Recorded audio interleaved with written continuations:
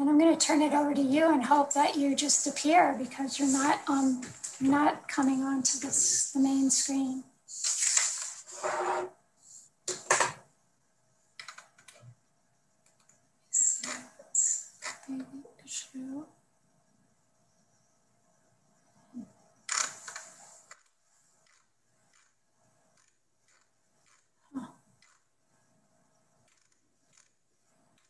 Are you there, Gurmaj? Yes. Okay. So just start, you could maybe start sharing whatever you'd like to share. And that's from Chaitanya, he sees Swami. Mahaprabhu sees Swami. Oh, some people are seeing him. We're not seeing him. Okay, it's weird.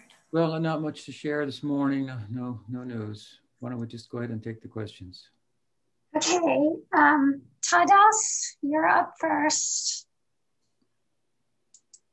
Hare Krishna, Maharaj.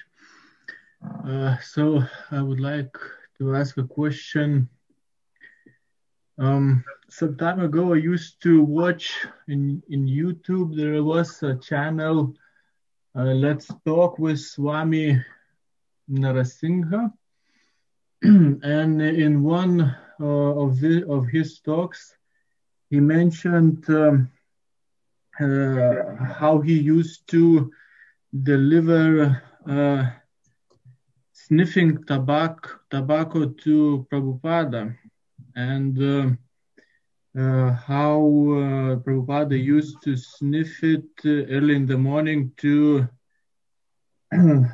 wake up faster or something like that. It used to help him in writing books, and how that the metal box used to be in museum in Vrindavan, but then it was removed. Well, he explained that because Prabhupada, he was like a pure devotee, so not how to say,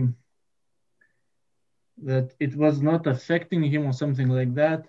But then I tried to find that video, but I couldn't. So today I just Googled and I found one letter where Prabhupada was writing to Revitanandana. And here he is writing regarding taking snuff. I myself take it sometimes at night because I'm working at night on my books, and sometimes I become dizzy. But it is not for you to take. You should not imitate this, neither you walk like me at night. So the question would be how to understand that, because Prabhupada, he's Acharya and he's teaching according to his example. So this is the one. And the second is one of the four regulative principles, no intoxication, even not coffee or cacao or tea, but this is tobacco. So how to properly understand this thing? Mm-hmm. Well, I think that the general rule that Prabhupada employed amongst his disciples was not to take intoxication. And that's quite understandable. Sometimes that extended to things like coffee, tea, chocolate even,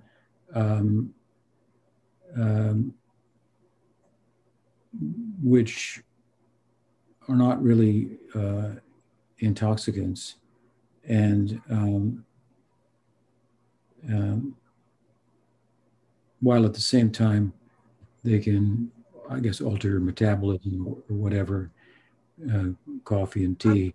Having caffeine can, keep you awake, and so forth. And I think that Prabhupada, in general, listed anything on a list that that might come up that was reported to him. I don't think he even had chocolate in his life or thought it was an intoxicant. Maybe somebody told him it was. But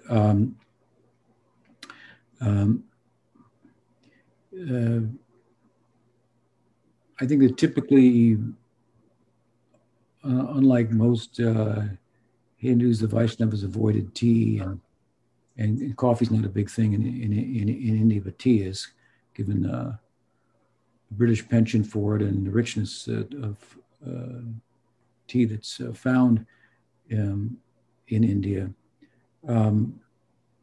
But that said, taking these things is not necessarily going to affect your bhakti. If you have tea or coffee, it's not necessarily going to affect your bhakti. And they're not, I would say, recommended. And there's a world difference between taking LSD and coffee.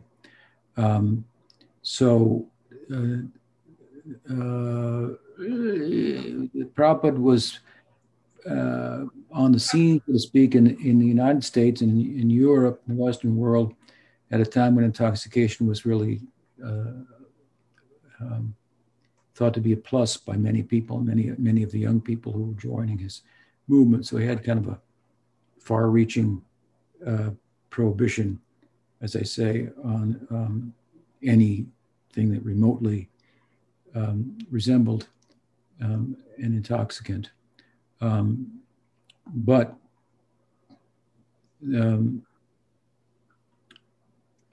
yes, he took snuff, as he said, I guess, at night to keep him awake and so forth. And I think that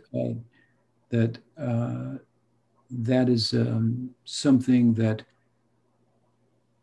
someone who is himself beyond the rules, so to speak, can invoke in ways that may be useful for what he or she is doing, that is that wouldn't have the same effect on others. In other words, because Prabhupada takes snuff, it's not a blanket, or did at night sometimes, to stay up and write or whatever to balance out his dizziness, and as he put it, it's not he wanted to say, and I think rightfully so, it's not therefore a license that all of his disciples can or should take snuff. I mean, we were kind of like that. If Prabhupada did something, we would do it. I don't think there's any really major contradiction here to deal with. You have to look at the person. First of all, you have to look at the measure of what it means, what an intoxicant it is, as I've already said. These are minor things: coffee, tea, what to speak of chocolate. I mean, it's really not an intoxicant. So that's the one side. The other side of it is, as I say, great persons can do things that for explicit purposes that are their focus, and these are things that others then, who are not of the same stature, cannot do for the same result, or are not in the same position to even think about it, because they're not doing the same thing. As Prabhupada said to Bhaktinandan Swami, well, I'm staying up, Prabhupada, we would go to rest at night about 10 o'clock, and Prabhupada would then stay up and write till maybe 1 in the morning or something like that. He would sleep for 4 hours, and he was busy all day. So we weren't sleeping 4 hours. We weren't staying up at night and writing books and so on and so forth. And had we been able to do that and we're qualified, then we might have been in a position to do something like Prabhupada. So the circumstances are entirely different between himself and his disciples on the one hand. So it's not a, you're doing therefore I should do at any time. That's not the case. In a very limited way, he was doing that. And he was, it obviously didn't affect him. I don't think it would affect, I don't know what snuff is. I guess it's tobacco. I guess it's kind of like a minor stimulant. I wouldn't recommend it on, but as I say, I don't think it necessarily even has to affect someone's Krishna consciousness, let's say drinking coffee, that's more common. I don't recommend it, but I wouldn't, if I was if some disciple called me and said, I'm driving back from, San Francisco after picking up so-and-so at the airport, we're both really exhausted. Maybe I should drink some coffee, to make the trip so we don't fall asleep. I'd probably tell them yes. So there are circumstances where such things could be allowed. I don't think having a habit of it is the best thing, or habit of anything. So it's a minor thing in one hand, and the circumstances are very different in terms of what Prabhupada was doing and how he was using it. And then there's who he is as a person to make those kind of decisions. Someone who's beyond the rules can break the rules without having the same repercussions that someone would who's not beyond the rules. Does that help?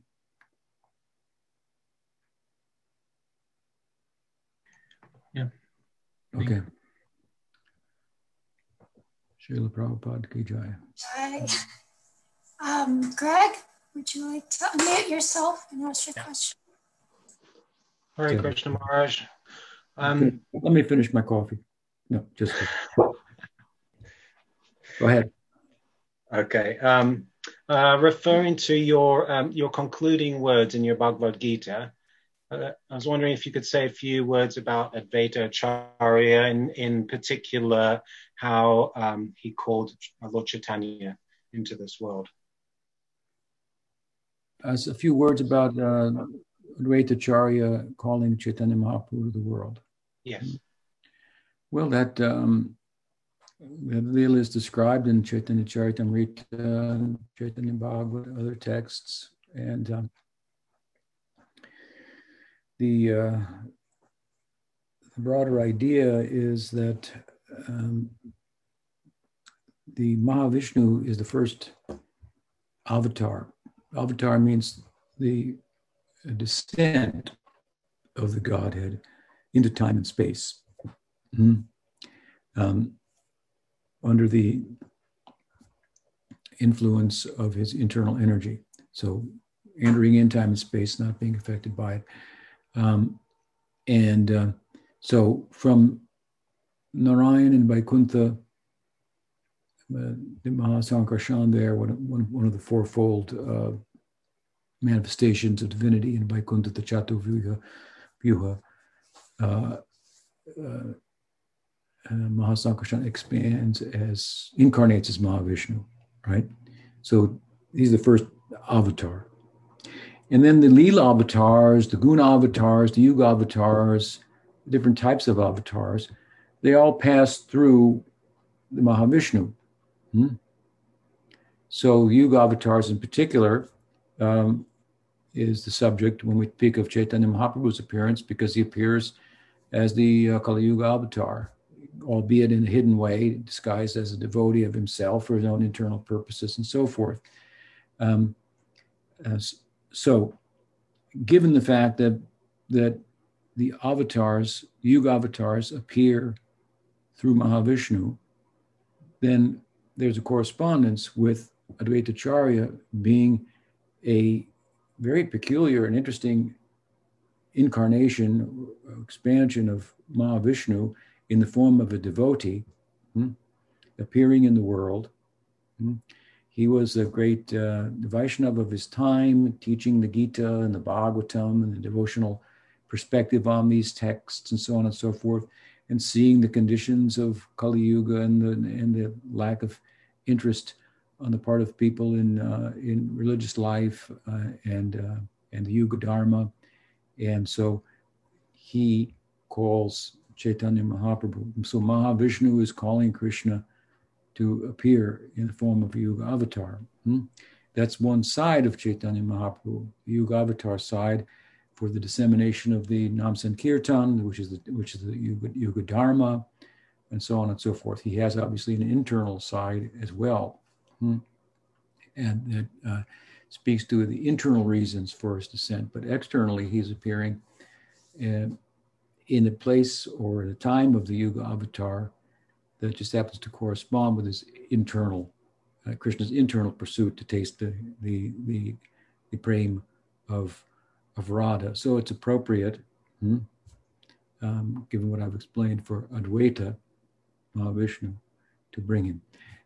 So we also find that at a certain point in Chaitanya Mahaprabhu's Leela, after he had taken sannyas, which was for the purpose of facilitating the dissemination of the Yuga Dharma, at a certain point he asked the permission of Advaita to really to retire, in a sense, into his internal life and exclusive focus on that pursuit. This was in Jagannath Puri. He did it in a very kind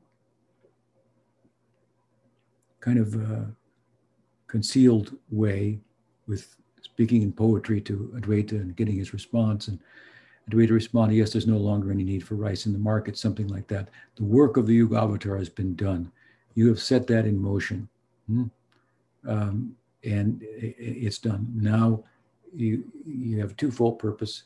You can, not that you weren't pursuing both purposes at the same time, but now, given the measure and extent of that internal purpose, you can exclusively dedicate your time to that. Mahaprabhu enters into his Antya Leela, and he, for all intents and purposes, becomes, from a public person, a private person by the force of his bhava.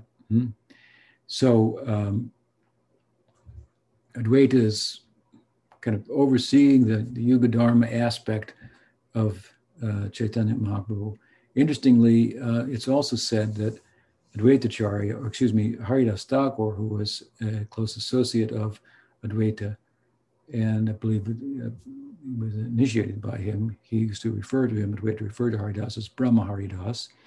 And he it's also described in Chaitanya Charitamrita as, through his Nam Yagya, calling Chaitanya Mahaprabhu to the world, Advaita brought him not through Nam Yagya or Japa, but through Puja and Archan. So he offered Tulsi and Ganga Jal, Ganga water from the Ganga, to the Shalagram, and called for the Yuga Avatar. This is Archan, and this is an example more of Vaidhi Marg than Rag Marg, whereas Nam Bhajan is more, is something that one can retire from or withdraw from Archan as one becomes adept in Nam Bhajan. So one can find, that is to say, the form of the Lord, realize, experience the form of the Lord in the name and his qualities and his leelas and so forth. So typically we don't see as much of an arrangement or participation in Archan, in deity worship, on the part of great saints. Now they have established temples. We have extraordinary stories sometimes of such exalted devotees engaging in Archan, but it's very different. Sanatana Goswami hanging his deity from a tree and arguing with him about the deity's complaint that he should at least supply some salt to the unleavened bread that he was offering without anything else. And Sanatana complained, well, first you want salt, then you want ghee, then you want vegetables. I'm a poor person, I can't provide that. So that's not ordinary deity worship, right? So there's a deity worship is Archan is an anga of bhakti, but it's more external, and the Nam Bhajan is more internal. So Haridas Thakur, in a sense, could be construed as the one who called him through his Nam Bhajan for his internal purpose, which would be appropriate for if you want to extend the idea of a Narmasaka, which we could identify Brahma with by looking at the Brahma Vimohan Leela and looking at the dawn of creation, at which time he was initiated by Krishna and offered Sakyarasa. Brahma Vimohan Leela, he's brought to Braj.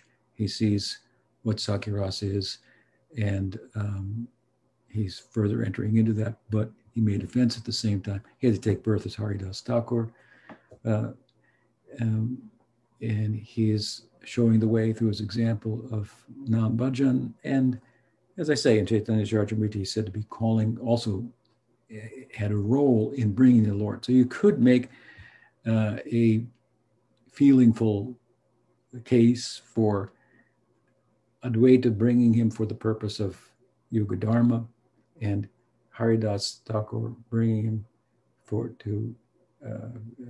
in pursuit, calling him, encouraging him, so to speak, for the pursuit of his internal purpose. That such friends of Krishna are involved in. I mean, those are a few thoughts on that. Does that help? Jai. Advaita Acharya ki Jai. Haridas Thakur ki Jai. Thank you very much, Maharaj. Right. Hey, Devya Bhakti, you need to unmute. Yes. Hare Krishna. Maharaj, please accept my humble obeisances. Hare Krishna to the devotees. So I just wanted to say a few small, tiny points regarding this beautiful lecture yesterday that we heard about Srila Bhaktisiddhanta, and to place one question that is something else that is one kind of my dilemma always was, and I would like to understand how to act in this situation.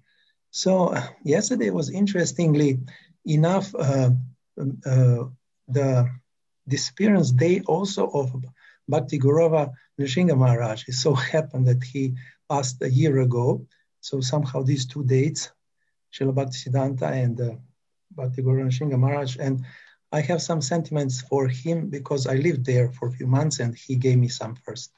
And this just came to my mind that it is like interesting that yesterday on this day also he was mentioned in a connection of this movie, and that's nice because also his pranam mantra is including this, how he's Bhaktisiddhanta follower, not tolerating some deviations like this.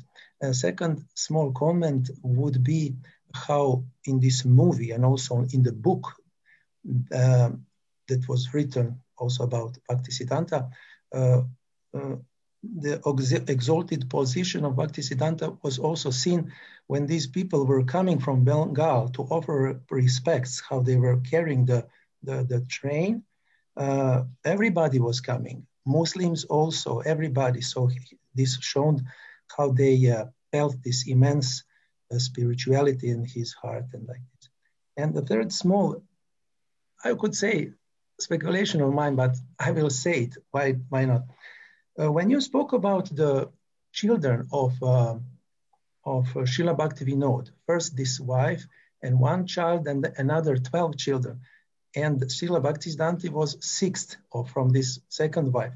So this brought to my mind some kind of correlation, maybe. I mean, it's funny to say it, but because he was in the middle, so this reminded me of this like some chapter of Bhagavad Gita that is in the middle. So this is something very valuable. So like his children were 13, but Srila Bhaktisiddhanta was in the middle. So I thought if one can think like this, maybe like the most valuable child that he had. Sorry. We do think he was the most valuable child. He certainly made the greatest contribution in terms of the dissemination of Gaudiya Vaishnavism, which was an ambition of Bhakti Vinod Thakur. And so in that sense, there's no argument there. I don't think anyone can disagree with that. Of course, I was a friend of Bhakti Gurava Nrsinga Maharaj, despite the fact that we had some differences. Yes, he liked to. I would say that I mentioned yesterday that my window into the life of Bhaktisiddhanta Saraswati Thakur was through Prabhupada, Sridhar Maharaj, and Pujapad Puri Maharaj. And I would say that Narasimha Maharaj got quite inspired by the perspective shared by Pujapad Sridhar Maharaj, the mission, how it worked, some of the details. And he himself was kind of like that. He really liked the idea of a monastic order and a mission, and he was a very organized kind of a regimented kind of a fellow. And so he identified with that feature, that window into what Gaudiya Mat was like. And of course, he was no longer a member of ISKCON. It was a bit caustic, so he used to like to bring out the differences, if you will. So he did some good work, I think, with the film, and he had some kind of identification developed within him with Bhaktisiddhanta and the way he did things and so forth. So those are some thoughts on that. Thank you very much. I would like to ask one question, my dilemma. For years, when something of sort happens, then I don't know what to say, if I'm committing offense or not. Namely, sometimes some very beautiful women would like to speak with the devotees to be preached to or like this, because when I'm not enough verse to explain to somebody something, that's okay, you can come here or I can give you some content and like this. So usually the devotees that I can point to is some spiritual masters, some advanced brahmacharis or whatever. So then I have a problem, like, should I, this, let's say, Maya Devi, how we call it, woman, put in contact with some devotee, because maybe it will be something problematic, ultimately.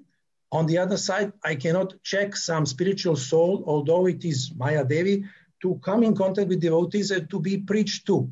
So I don't know how to handle this. Yeah. Well, you could say that women are Maya for men, but you could say that men are Maya for women. And that's a heterosexual perspective. There's also the homosexual perspective. So the attraction of the sexes basically is what makes the world go round. And rather than continuing the samsara, we want to transcend the samsara. That said, I think that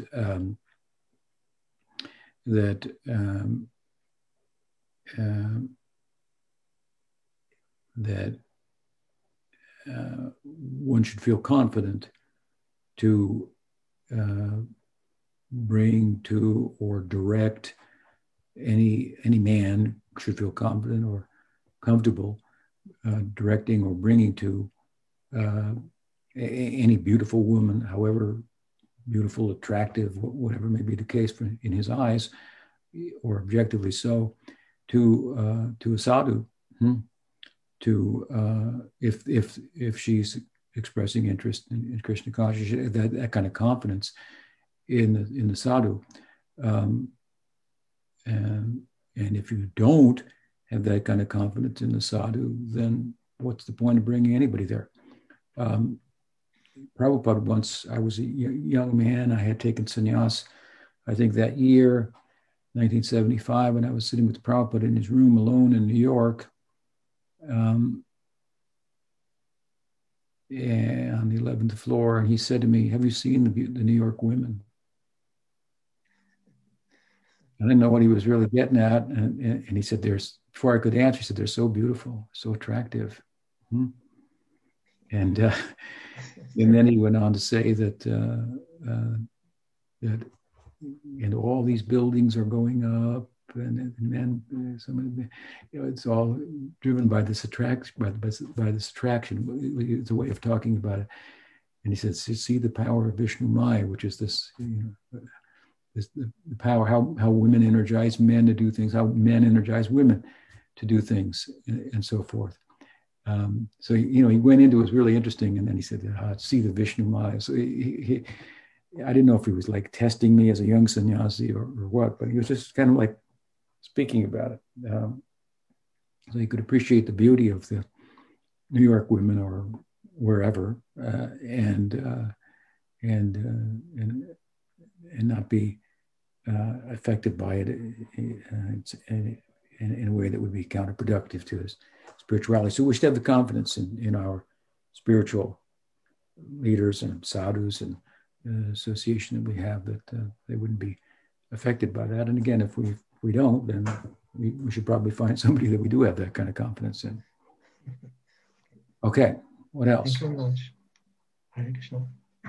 Maharaj, I just was wondering when, was it Sridhar Maharaj that was taking sannyas and Bhaktisiddhanta Saraswati took over? At least that would be a nice, just are you prepared to preach to women?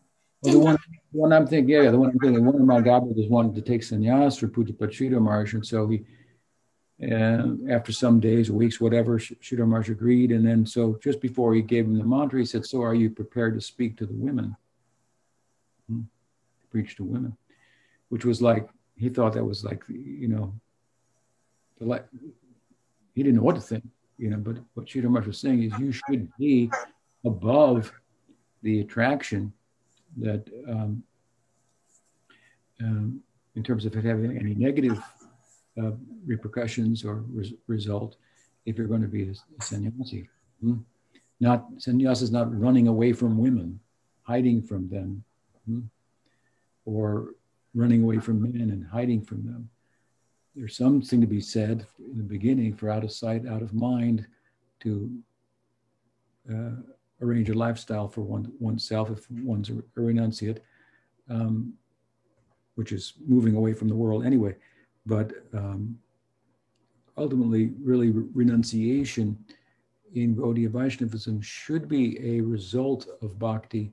It's not a means to bhakti. So, some thoughts on that. So, what else? Krishnangi, you want to unmute yourself?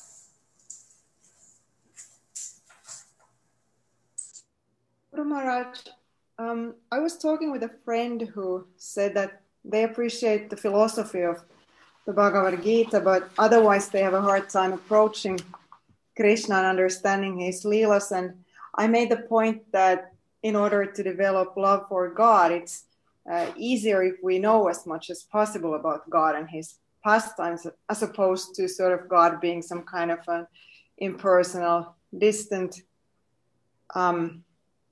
old man on the cloud, so to speak. And my friend agreed with this sort of in principle, but said that the fact that Krishna is an Indian god makes it difficult for them to approach him, that he feels foreign. And I was wondering if you could say something about I'm sure you've answered this many times before, but if you could say something about the significance of Krishna appearing specifically in India in this world. Well, there's different ways to think about that, but I think that one way to deal with that issue is to make the point, which I think would resonate with many people, is that we're all earthlings. So we're all members of the same planet. So if you're all Scandinavians, then wherever God appears in Scandinavia doesn't make a difference, whether it's Gothenburg or it's Denmark or wherever. Or if you're all Americans and God appears in New York rather than California, there's not going to be a big argument about it. He appeared in America. So we have designated ourselves as members of one country or another country, and there's a cultural context to that, background, habits, and ways of thinking, and so on and so forth. But the larger picture and it's one that we need to go to, is that we're all members of the earth. And these national differences, the more they're emphasized, the more problematic things become. So, the best example there in Europe is the national, what was it, National Socialist Party of Nazi Germany, or the attempt in the United States recently to, make a similar national, identity and register people from different countries, like the Jews were registered in Germany and so forth. So I think a lot of people will be able to go, that distance and say that it's a bigger idea to say that we're all humans, that we're all members of the planet, and so forth. And there's diversity on the planet, but it's all part of what we're part of. It's not a foreign thing. So Indian culture is not, shouldn't be seen as foreign. God appeared on earth. Now, we don't say, that said, that God only appears in India, but we say a particular expression of divinity has appeared in India, and that's Krishna. There are other expressions of divinity also appearing in other cultures. And so you could gravitate towards the one that's prominent in your culture,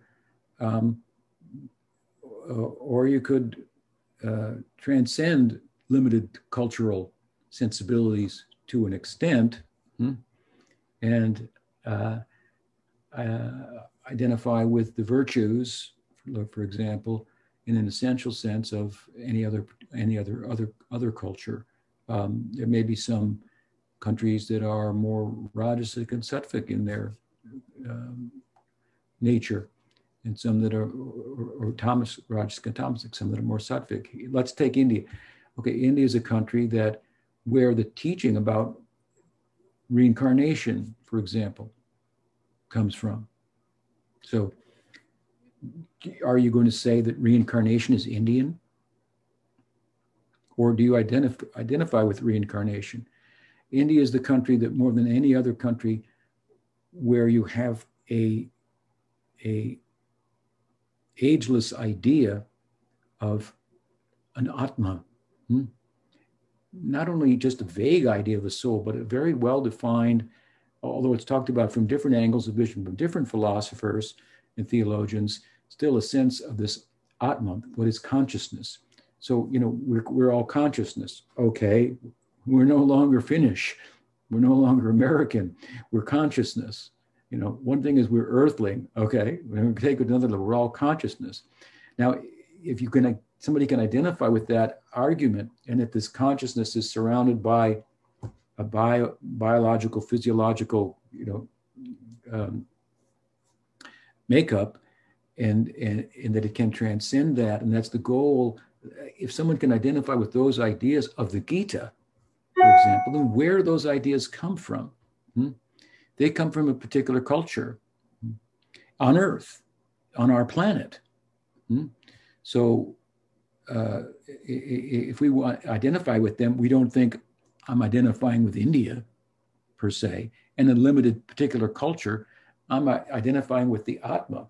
It's an idea, a concept, a notion, that philosophy that arises in that culture. So there may be things about that culture that are advantageous for that.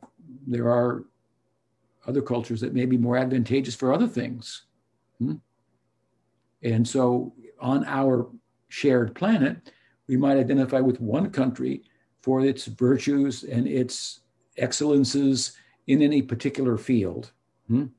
India happens to excel in this field, in the nature of consciousness.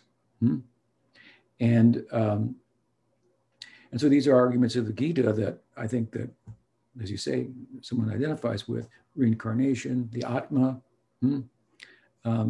So you don't think they're Indian, so don't think that Krishna is necessarily Indian. Yes, he's kind of Indian.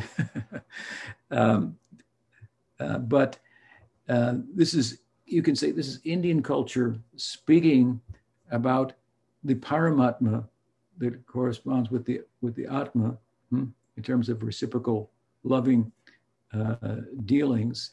And we have found in that culture very compelling underlying theological and philosophical arguments for Leela, for there to be movement in transcendence, for there to be variegatedness in transcendence, for there to be reciprocal dealing between the individual Atma and the Paramatma.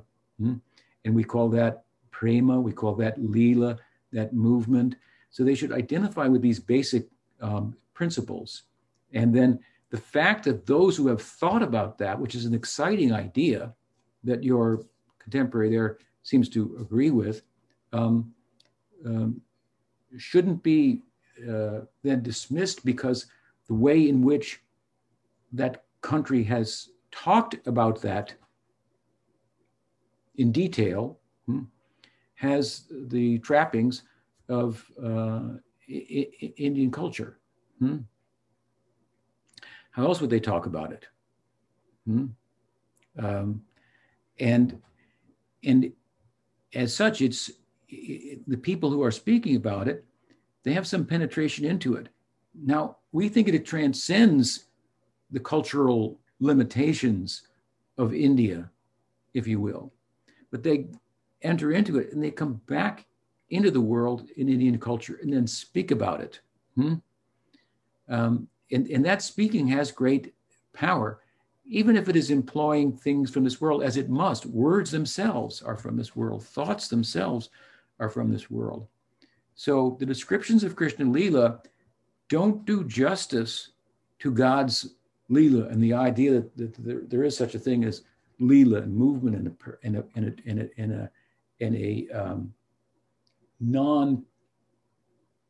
transpersonal person, I want to say, that is the Godhead. The descriptions don't do justice to it, but we don't have any better descriptions that are so well supported by other theological and philosophical insights and arguments and so on and so forth. So we readily accept that the descriptions of Krishna Leela on the part of, like, say, Rupa Goswami or whomever are limited. They don't do justice to what the Leela is. And because that Leela is beyond thought, beyond word, but those thoughts and words are powerful. And we don't have any other further reaching explanations of such a phenomenon. I mean, that I know of, certainly not in Buddhism, in Christianity, in Islam, in the Jewish tradition, in various pagan descriptions. The idea even of an Atma is often very vague. Here it's very specific. And then what speak of the nature of transcendence, the nature of the Godhead. So we think that the Bhagavad Gita and its theological sequel, the Bhagavatam, have said more about that and offer us powerful narratives that can help us to transcend the limits of mind and speech and enter into all that Leela is, as a friend of God, as a lover of God, and so forth. So we're kind of using those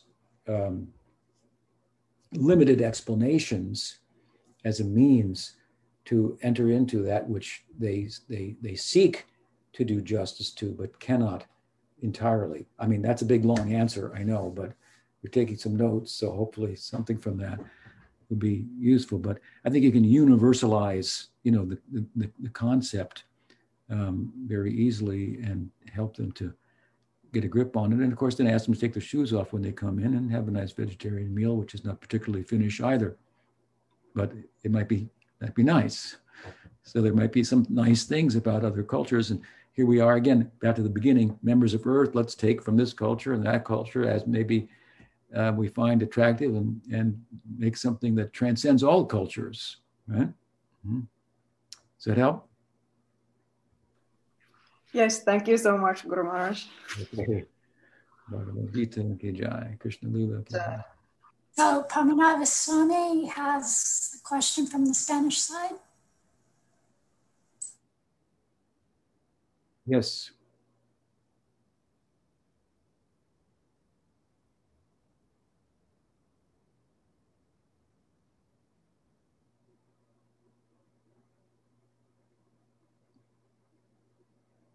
What's the question? He's giving the question saying it to his Spanish.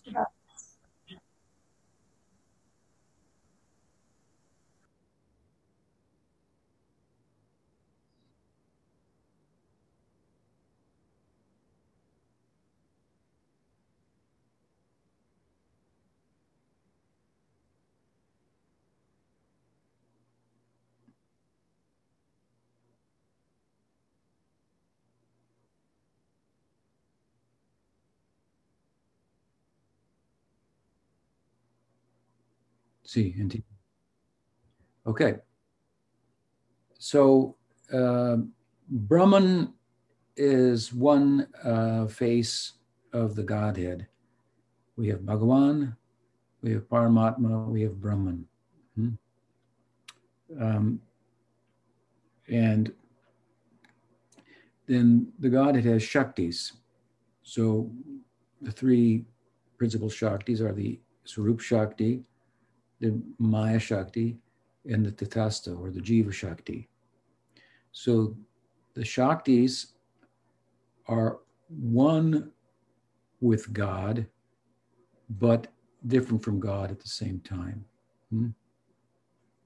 Paramatma and Brahman are different faces of the Absolute, as is Bhagavan, but they are not one and different like Brahman or the Godhead and his Shaktis. So the Jiva Shakti, the Tatastha Shakti, is different from Brahman. It's not Brahman. Brahman is undifferentiated face of the Absolute. The equation in Brahman is Satchidananda with an emphasis on Sat, and the Chit and the Ananda are kind of secondary in relation to the Sat. In the Paramatma feature, then you have Satchidananda, and Chit is the prominent feature. In Bhagavan, you have Satchidananda, and then the Ananda is the prominent feature. But the Tatastha Shakti, it's also Satchidananda, Anu, atomic in size, and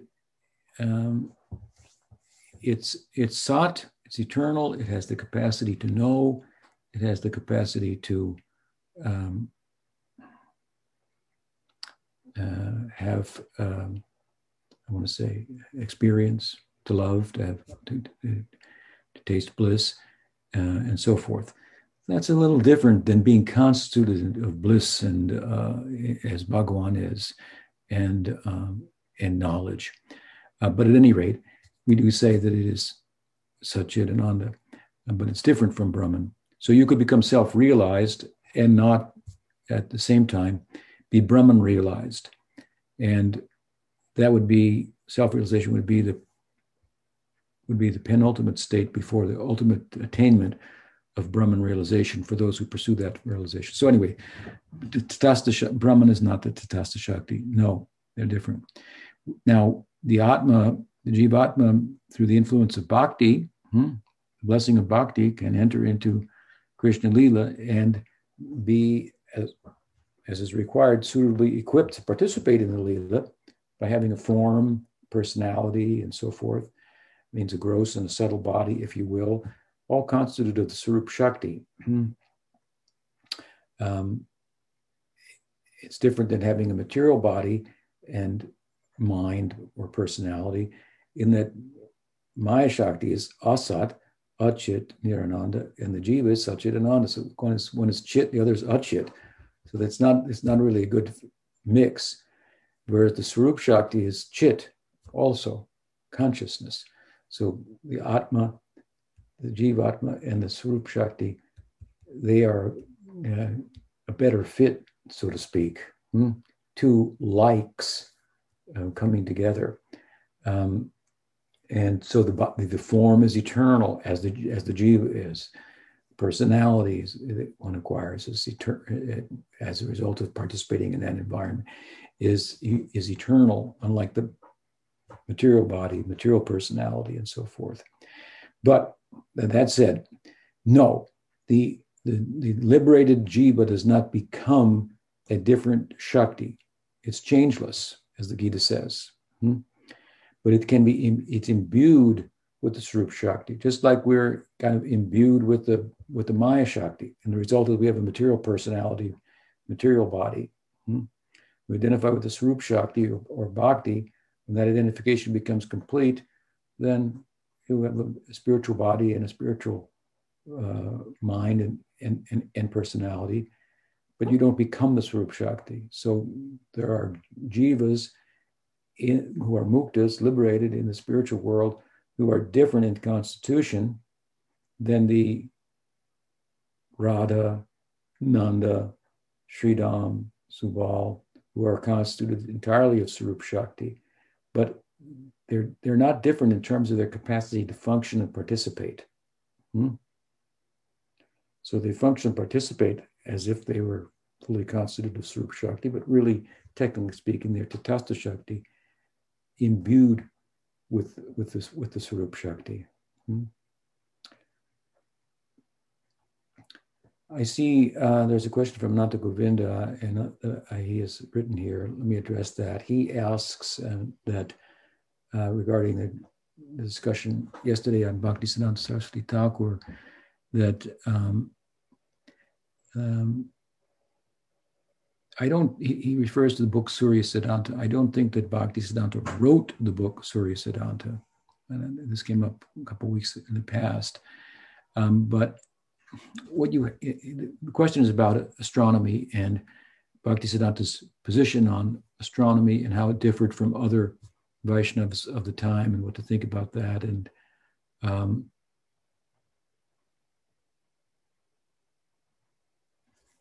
And so what little bit I know is of course, that there's the Puranic perspective, astronomical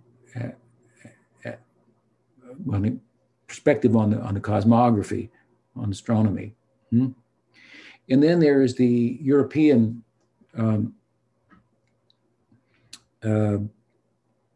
Galilean, perspective that the planets are, for example, moving around the sun, which replaced the geocentric perspective that was prior to that and was largely biblically based. That's why it was a big controversy. It appeared that Galileo was contradicting the Bible, and I think they were going to cut off his head for it. But his objective perspective prevailed. And so this was in contrast, or in some ways contradicting the Puranic perspective, which wasn't necessarily, I don't think it was a geocentric perspective. I don't get that from the Puranic perspective, but there are obviously some differences.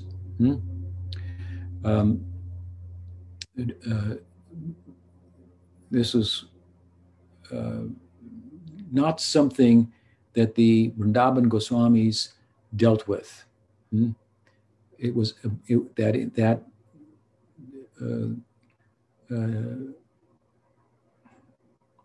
sun-centric perspective, I'm using it kind of like broad terms here, had made its way into Indian discourse, and the traditionalists were dealing with it to one extent or another. The Vrindavan Goswamis did not deal with it at all. Others, traditionalists, and here I refer to persons who kind of looked at the Puranas more as the source of their historical understanding, their astrological their understanding and so forth, cosmological understanding. Some of them tried to refute the European perspective. Some of them made a kind of a merger, if you will. The Vrindavan Goswamis didn't deal with it. I think they were just too busy with establishing their own sampradaya in their Atma-centric and Prem-centric, Radha-centric, perspective. But in between these two, the Puranic and the European, is this Surya Siddhanta. This is another idea. So Bhaktisiddhanta wrote a commentary on Surya Siddhanta, and that's how he got his name, Siddhanta Saraswati, or commentary on it or something. He did something with it. And yes, he had different opinions than some of the leading opinions at the time, and he spoke forcefully for them. I don't know what they were, and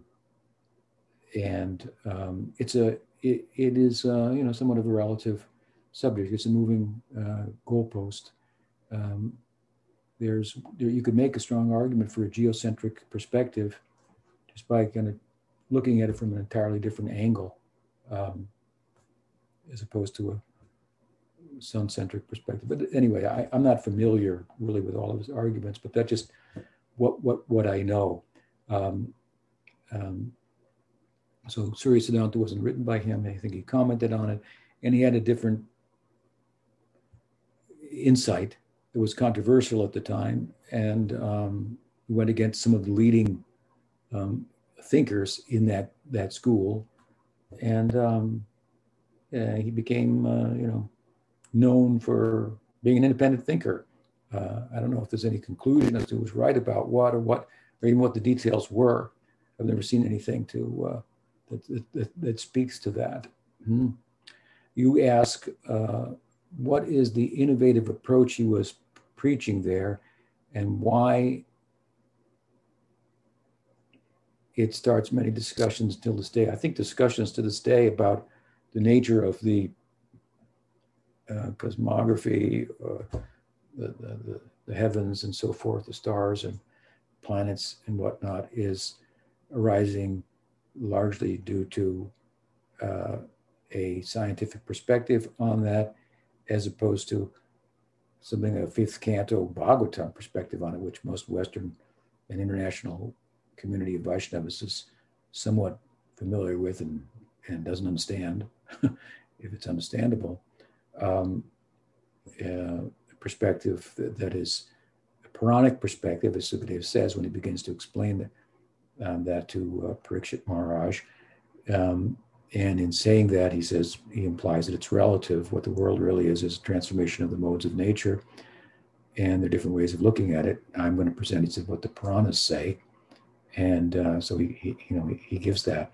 Vishwanath Chakravarti Thakur comments that he was speaking to Sukadeva for the sake of other people in the audience at the time, some of whom were mystic yogis, and spoke about the cosmos in a way that would be attractive to them, whereas Parikshit Maharaj didn't really need to hear about that because he was qualified as a bhakta to meditate on the form of Bhagavan as is described in the scriptures, rather than a way of thinking about the world that corresponds with God, which was supposed to be what the fifth canto narrative is about. So, I mean, the controversy today that I don't know how much Bhaktisiddhanta's perspective plays into that and whatnot, but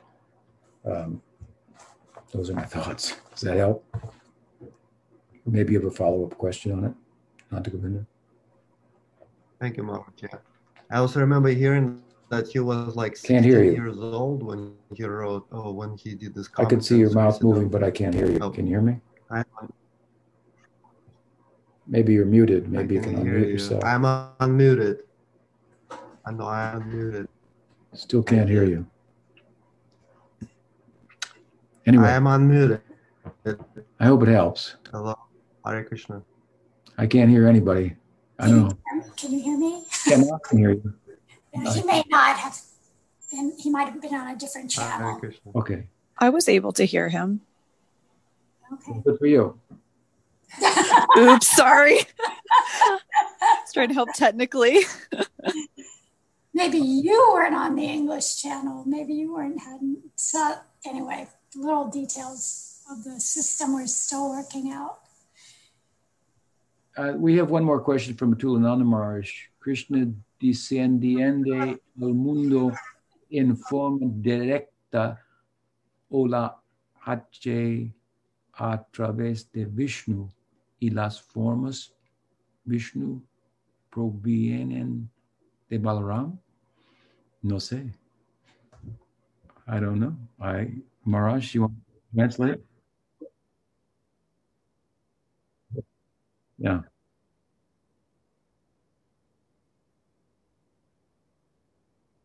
Okay.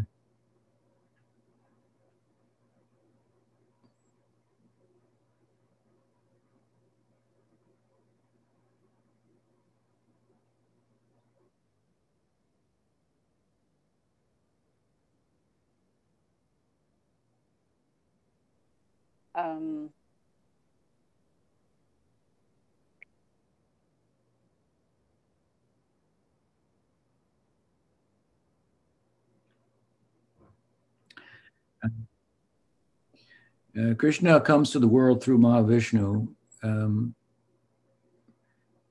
even though he's independent and the source of Mahavishnu, in a sense. So he's the source of Mahavishnu, being the Swayam Bhagavan, Krishna's tu Bhagavan Swayam. And when he appears, Vishnu is inside of him and every other avatar, and so forth. So he's independent of Vishnu, but still you could say he comes through him. It's Vishnu provides a portal. He manifests the world in cycles, and in a particular cycle, then Krishna makes his appearance. I think that answers the first part of the question. And the second part of the question, Krishna expands as Balaram for Leela in Vrindavan. Then the two of them expand for Leela in Dwarka and Mathura. So Krishna expands as Mathuresh Krishna, and then Dwarkesh Krishna, and Balaram expands as Mool Sankarshan for Leela in Mathura and Dwarka. And then in Dwarka, Aniruddha and Pradyumna are the sons, I think, and the grandson of Krishna. And then these four, they expand in Vaikuntha. And so what we find there is that Balaram is represented in Vaikuntha as Mahasankarshan. Krishna is represented there as Narayan. So Narayan in Vaikuntha is not coming from Balaram, coming from Krishna. And then the Mahasankarshan, he manifests as Mahavishnu, and Mahavishnu manifests as Garbhodaksha Vishnu, and then Garbhodaksha Vishnu manifests. Well, I should say that, Mahasankarshan, there's Mool Sankarshan for Leela in Mathura and Dwarka. And then among the Chaturvyuha in Vaikuntha, Krishna expands as Narayan and Balaram as Mahavishnu. And Aniruddha and Pradyumna as Aniruddha and Pradyumna in Vaikuntha. And then Mahasankarshan appears as Mahavishnu in this world, and then Pradyumna as Garbhodaksha Vishnu, and Aniruddha as Kshirodaksha Vishnu. So, in a sense, Mahavishnu is the avatar of Mahasankarshan, who is the expansion, Prakash, in Vaikuntha of Balaram. I think that answers the question.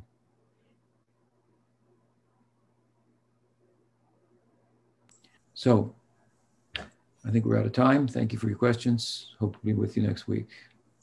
Lord Premanand. Hare Krishna.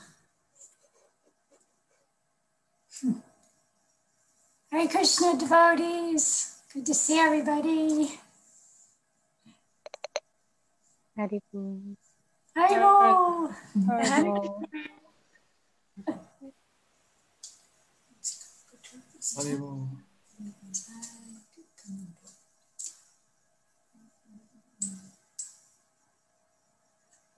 Okay.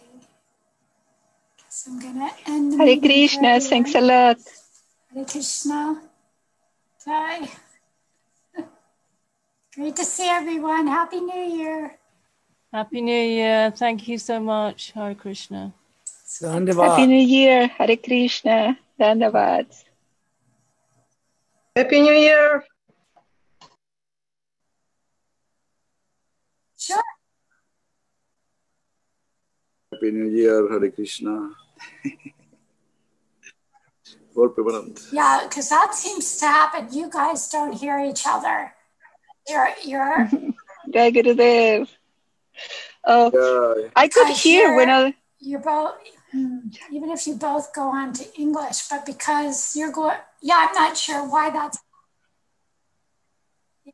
I could hear at all times. That seems to be a little glitch. I couldn't sure hear there's two probably of those questions. a way. Yeah, but the Spanish ones. Yeah, there's a way that you could hear each other, but I'm not sure. Can you hear me, Mataji? If it means turning off, not having mute the original audio to hear each other. That might be what you could try that.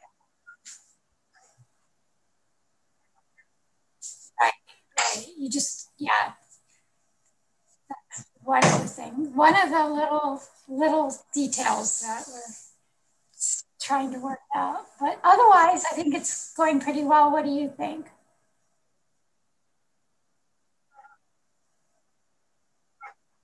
Yeah. Right.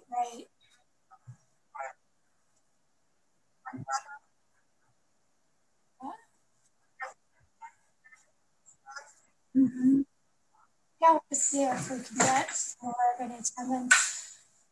Yeah. Okay.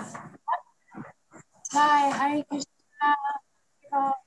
Hare Krishna. Thanks a lot. Here too. Hare Krishna. And I guess we could ask the devotees, the Bulgarian devotees too, if they want to do they can be translating on this call as well. If there's anybody that does simultaneous translation, that would be up for it. So if there is anyone, let me know. I'll ask. Yeah, any nationalities that have, yeah, we can have up to 5 languages. Right. So far we have 2. I don't know if that includes English, the 5 languages. Yeah, but anyway, at least two more languages we can add. So if anybody is gung ho, let me know, or anyway, yeah, let me know. All right, see everybody next week. Hare Krishna. Hare Krishna.